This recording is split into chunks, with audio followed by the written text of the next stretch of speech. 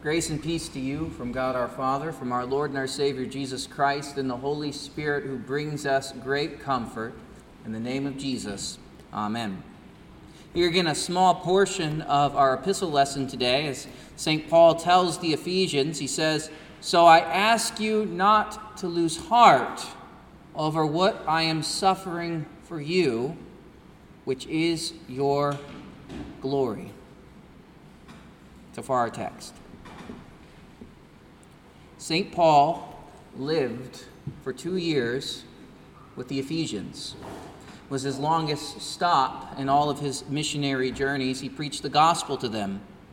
The Ephesians first received the Holy Spirit through the ministry of Paul when he baptized them into the death and resurrection of Jesus.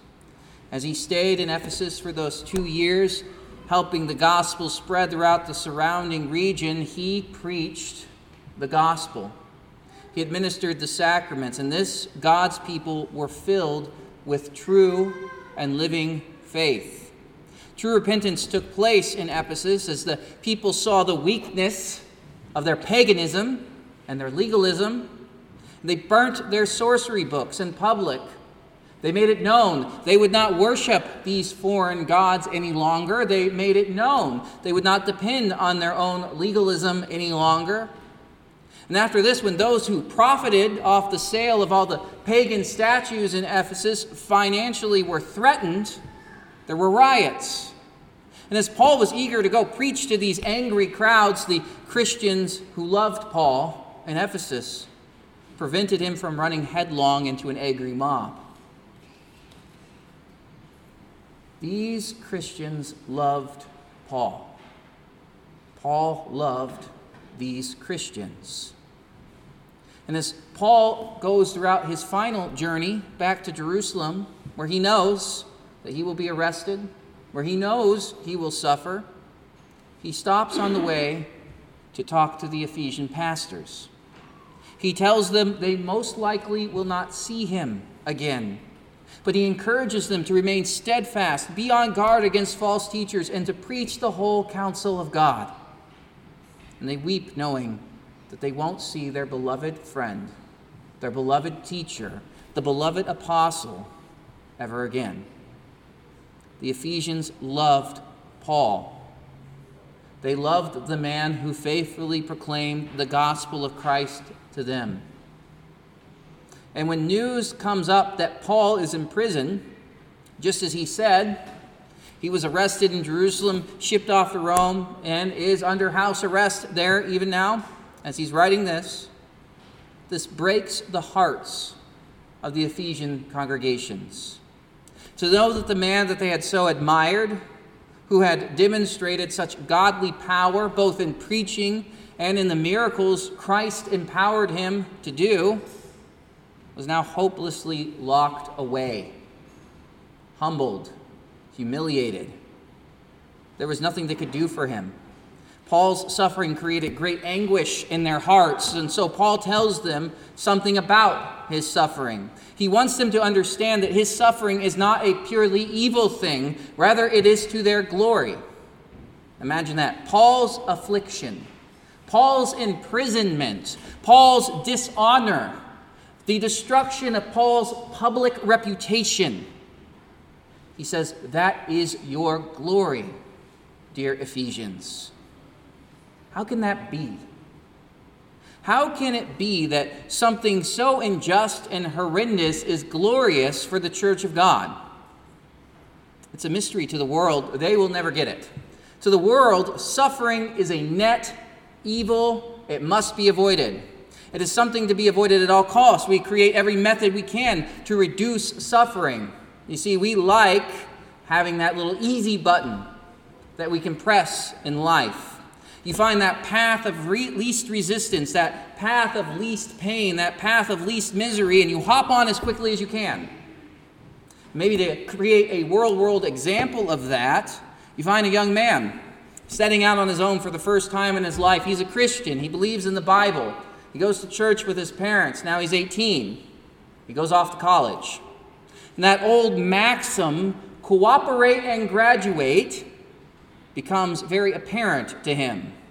as the college professors, his fellow students, and the campus organization share a certain way of approaching the world that may not be in tandem with the Bible.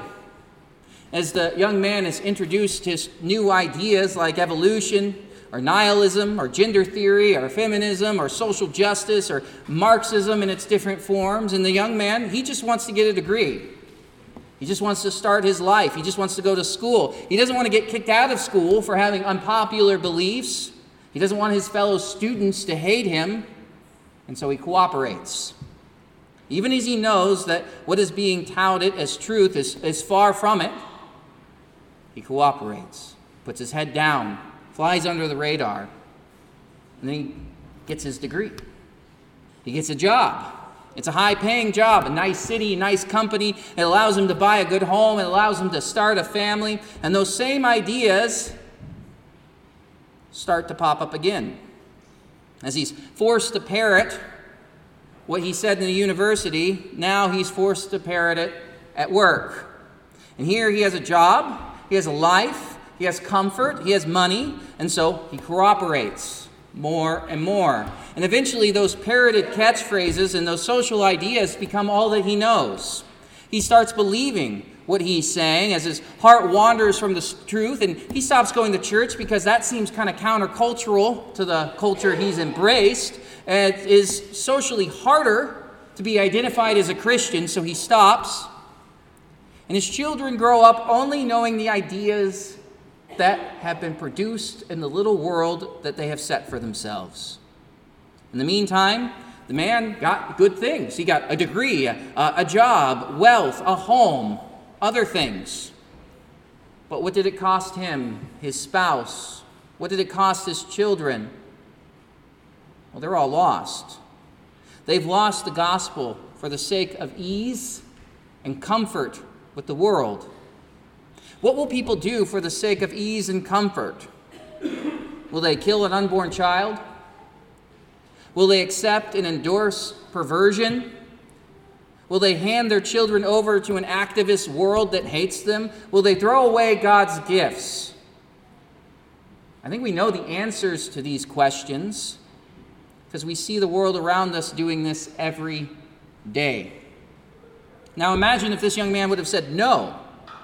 He would have likely maybe not earned that degree, likely not kept that job, likely not had all the money. His life would have been a little bit more difficult in this world. He would have lost popularity. He would have lost social acceptance. He would have suffered. It would have been a very hard time for him. And what would he have also kept? His soul, his integrity. His children would have witnessed him struggle, but they would have learned what integrity and faithfulness are. And they would have had a model of what it means to suffer for the sake of something worthy. Now this earns us, not that this earns us anything before God, but he certainly would not have driven himself away from God. He wouldn't have driven himself and his family away from God's holy church. He would not have rejected the gospel, and it would have been better to suffer for the truth, for something good. This is praiseworthy in the church of God. Peter talks about this in 1 Peter. He says, "Now who is there to harm you if you are zealous for doing what is good? But even if you should suffer for righteousness' sake, you will be blessed. Have no fear of them, the world, nor be troubled. But in your hearts honor Christ, the Holy Lord, always being prepared to make a defense to anyone who has asked you for a reason for the hope that's within you. Yet do it with gentleness. Do it with respect, having a good conscience, so that when you are slandered, those who revile your good behavior in Christ may be put to shame. For it's better to suffer for doing good, if that should be God's will, than for doing evil. For Christ also suffered once for sins, the righteous for the unrighteous, that he might bring us to God, being put to death in the flesh, but made alive in the Spirit." And this is why Paul says that his suffering is the glory of the Ephesians. In Paul's suffering, the gospel of Jesus is proclaimed. It's not a shame to the Ephesians that their great teacher now is in prison. That's how the world would see it. They would look at Paul, they'd look at the Ephesians, and they'd say, oh, you're one of those Christians. Oh, you're a disciple of Paul. Well, isn't your dear Paul in prison? Oh, that's a shame. Don't you have any shame? Don't you want to separate yourself from that shameful Paul? Don't you know that it's distasteful to be following after a jailbird? What do you think you're doing? That's how the world sees it. It's not how God sees it. No, it's simply following after Christ. To suffer for the sake of the gospel is an honor. It's something that we Christians should see as praiseworthy. Not that seeking out suffering is a good thing, but rejoicing in it if it comes because Christ has deemed us worthy to suffer for his sake. That's good. As Paul says to the Romans, therefore, since we have been justified by faith, we have peace with God through our Lord Jesus Christ. Through him, we also have obtained access by faith into this grace in which we stand and rejoice in hope of the glory of God. Not only that, but we rejoice in our sufferings, knowing that suffering produces endurance, and endurance produces character, and character produces hope, and hope does not put us to shame, because God's love has been poured into our hearts through the Holy Spirit who has been given to us. We see this also in the book of Acts. The apostles were arrested by the Sanhedrin.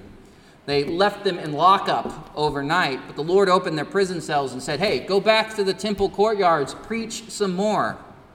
And so they're rounded up and arrested again, as if jails could hold the gospel of Christ.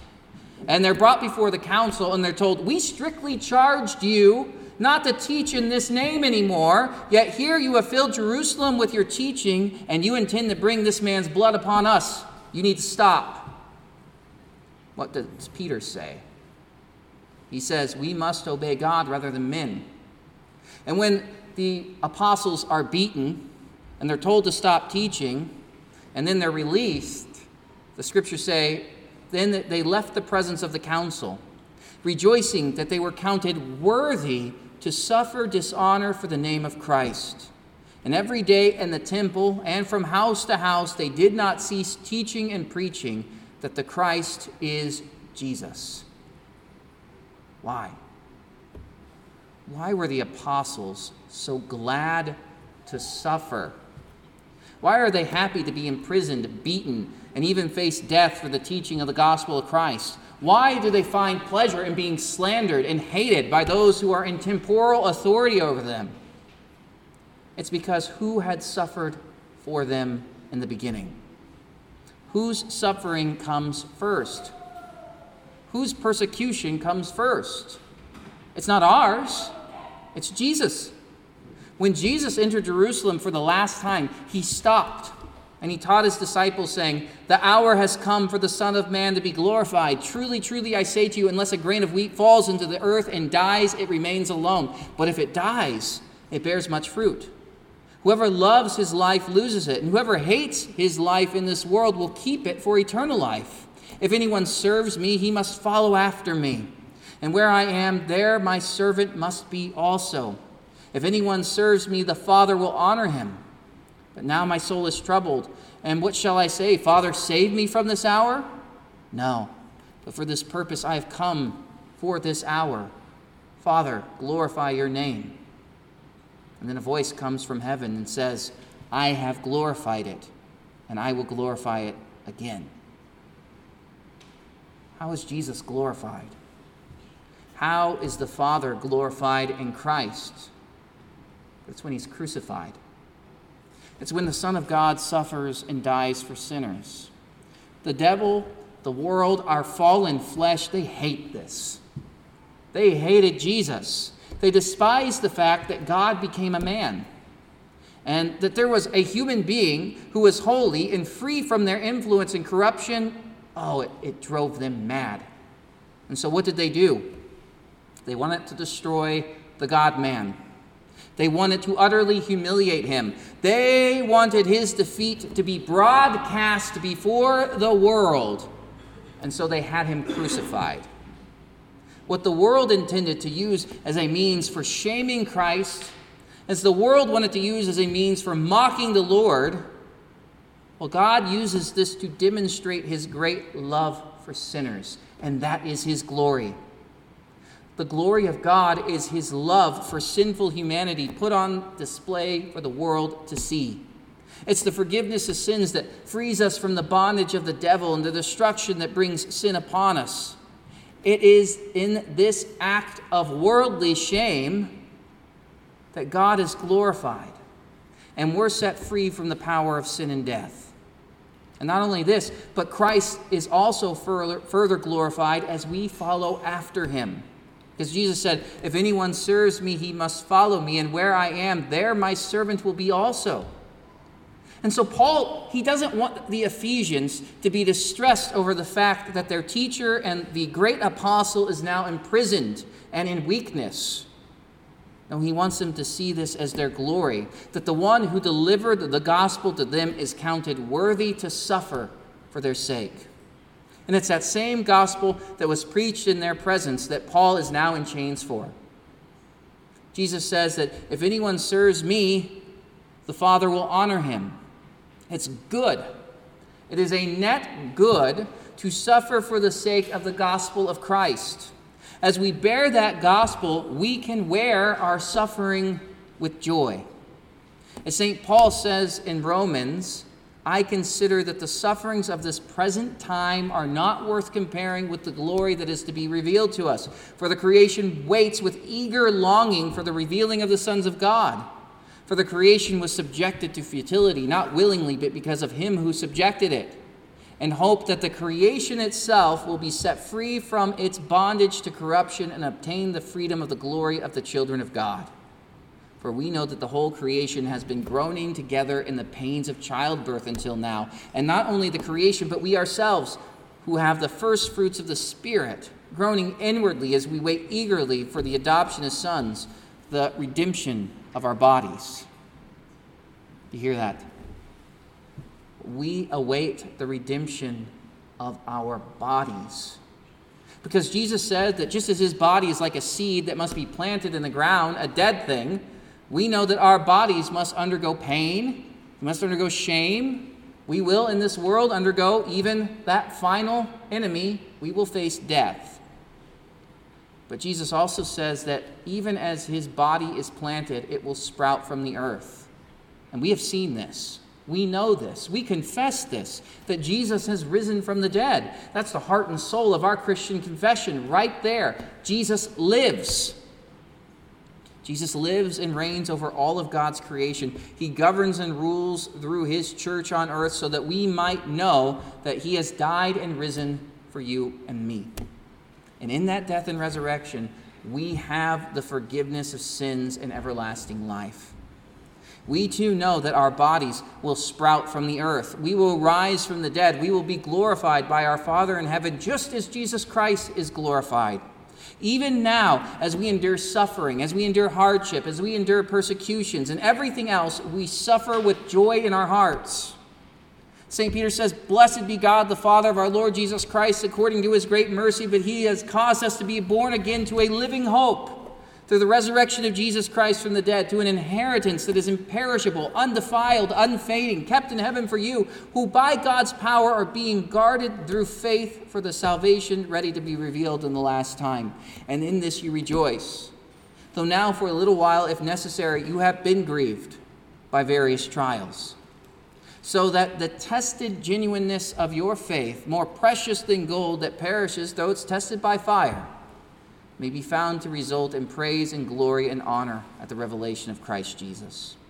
Though you have not seen him, you love him. And though you do not see him now, you believe in him and rejoice with a joy that is inexpressible and filled with glory, obtaining the outcome of your faith, the salvation of your souls." And so Paul encourages the Ephesians to pray. He tells them what he's praying for. He bows his knees before the Father in heaven, and he asks that he would send the Holy Spirit to teach the Ephesians that even in this time of suffering, Christ is at work for them.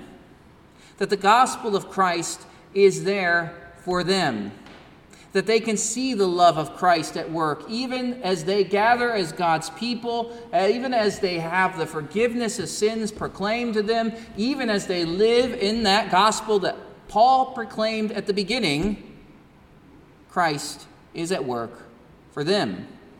And they can understand that even during various trials and tribulations, that the gospel is for them, provided for them out of the love of God. Even when their beloved teacher is thrown into prison, they may be filled with the joy and comfort of the gospel.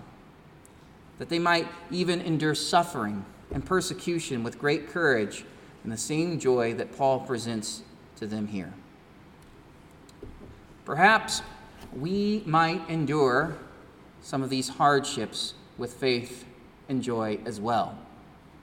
As we know that we have the gospel of Christ Jesus applied to us, as we have been baptized in the name of the Father, Son, and the Holy Spirit, as we have heard the preaching of the cross proclaimed to us here and now, as we receive the body and blood of Christ, as we have our sins absolved, we too can know that our sufferings in this life are to the glory of God in Christ. This is applied to all suffering.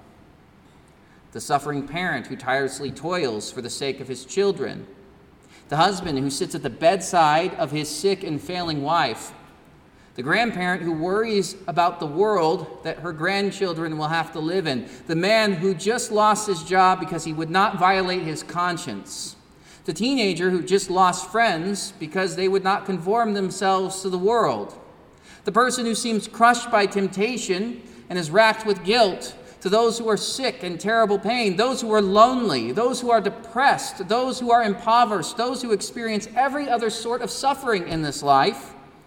As they endure these things, they endure them in the gospel of Christ. And to be counted worthy to endure such suffering is a blessing when we endure it in the faithfulness of Christ who has died for sinners. He is here for you.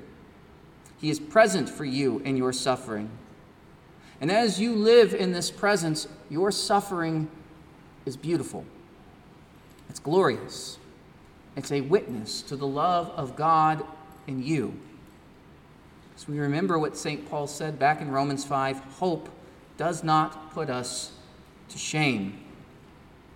Our hope in the gospel, even in the midst of trial, suffering, pain, or sorrow, brings glory to Christ. We know that in this fallen world, for a time, we will have troubles. We also know that these troubles are fading away and giving way to the glory that Christ has worked out for us. And so we will follow him through pain. We will follow him through the hatred of the world. We will follow him through suffering and death and the grave, into life, into salvation, into his everlasting kingdom, into our eternal home in the household of God. That hope in suffering is a witness to the world of what Christ has done for you.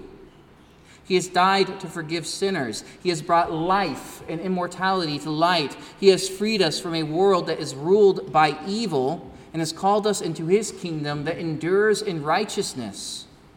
We will live in that promise in a few minutes. We live in that promise here and now, as we will eat and drink the very body and blood of Christ for the forgiveness of our sins. And as we come before this altar, we will come before God as those who are beaten down by the cares, the pleasures, the pains, and the sufferings, the troubles and the hatred, the persecutions and the distresses of this world. And we will testify before that world as we eat and drink the very body and blood of our Lord for the forgiveness of sins that Christ has died for me. Christ's victory is for me. And as we gather as God's church, we live in a confession of the hope that lives within us, that Christ lives and reigns even now, and that where he is, there we will be also. As we follow him through the cross into everlasting life, we do so in hope. Let us pray. Heavenly Father, graciously send your Holy Spirit to us, that we may endure all trials and suffer with our faith in Christ intact. In this, allow your gospel to be seen. Cause us to take up our cross and follow after our Lord Jesus, and in doing this, glorify your Son in our presence, so that we might know that our hope is in the forgiveness of sins, the resurrection of the body, and the life everlasting. And that hope will never put us to shame. In the name of Jesus, amen. Now may the peace of God that surpasses all understanding guard your hearts and your minds in the true faith to life everlasting. In the name of Jesus, amen.